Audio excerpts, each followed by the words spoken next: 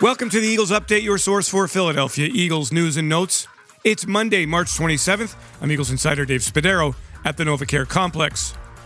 Philadelphia on Friday signing right tackle Lane Johnson to a contract that keeps him in Philadelphia through the 2026 season.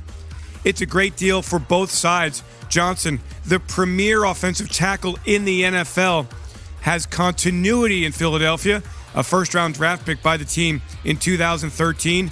Johnson's intention is to stay an Eagle for the remainder of his career. This contract allows him to do so. I had a chance to speak with Johnson just minutes after he signed his contract, and he is excited for what's ahead for him and this football team in 2023. Lane, congratulations. Thank you. How are you feeling? How does it feel? What does it mean to you to sign yet another Eagles contract?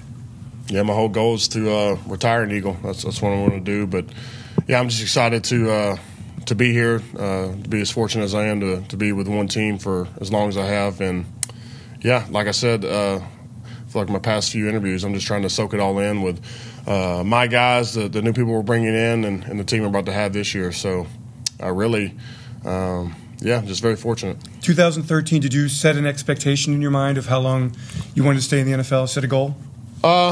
I mean, not then, not exactly, but I feel like the gold standard, or people try to aim for like a double digit, for our seasons played. But yeah, I mean, as the seasons evolved, I love this game, and more importantly, I love the people and the coaches that I'm with every day, and that's why I love it, and why I love the game so much. It's been a really mutual. The Eagles have been good to you. You've been good to the Eagles. That doesn't happen very often, Lane.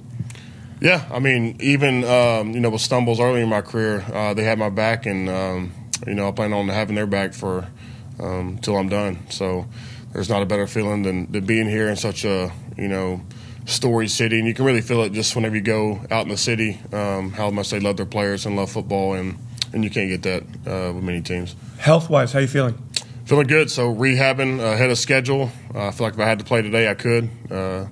Against doctor's orders, but no, I feel really good, and it won't be long. We'll have OTA starting up, but as far as physically, I'm feeling really good. Even that was not an easy decision to make. That turned out to be the right decision to make.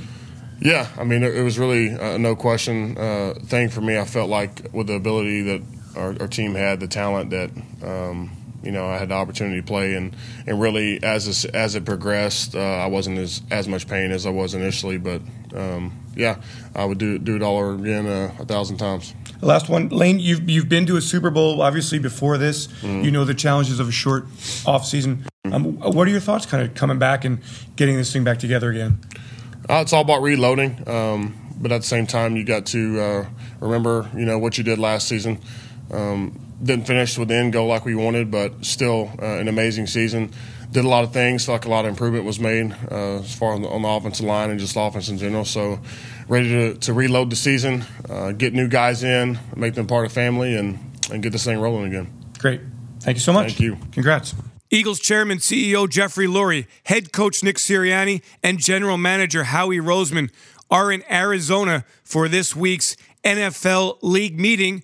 I'll have reports from Arizona throughout the week. I'm Eagles insider Dave Spadaro. Thanks for joining me for this Eagles update. Have yourselves a great Eagles day. Fly, Eagles, fly, and go Birds!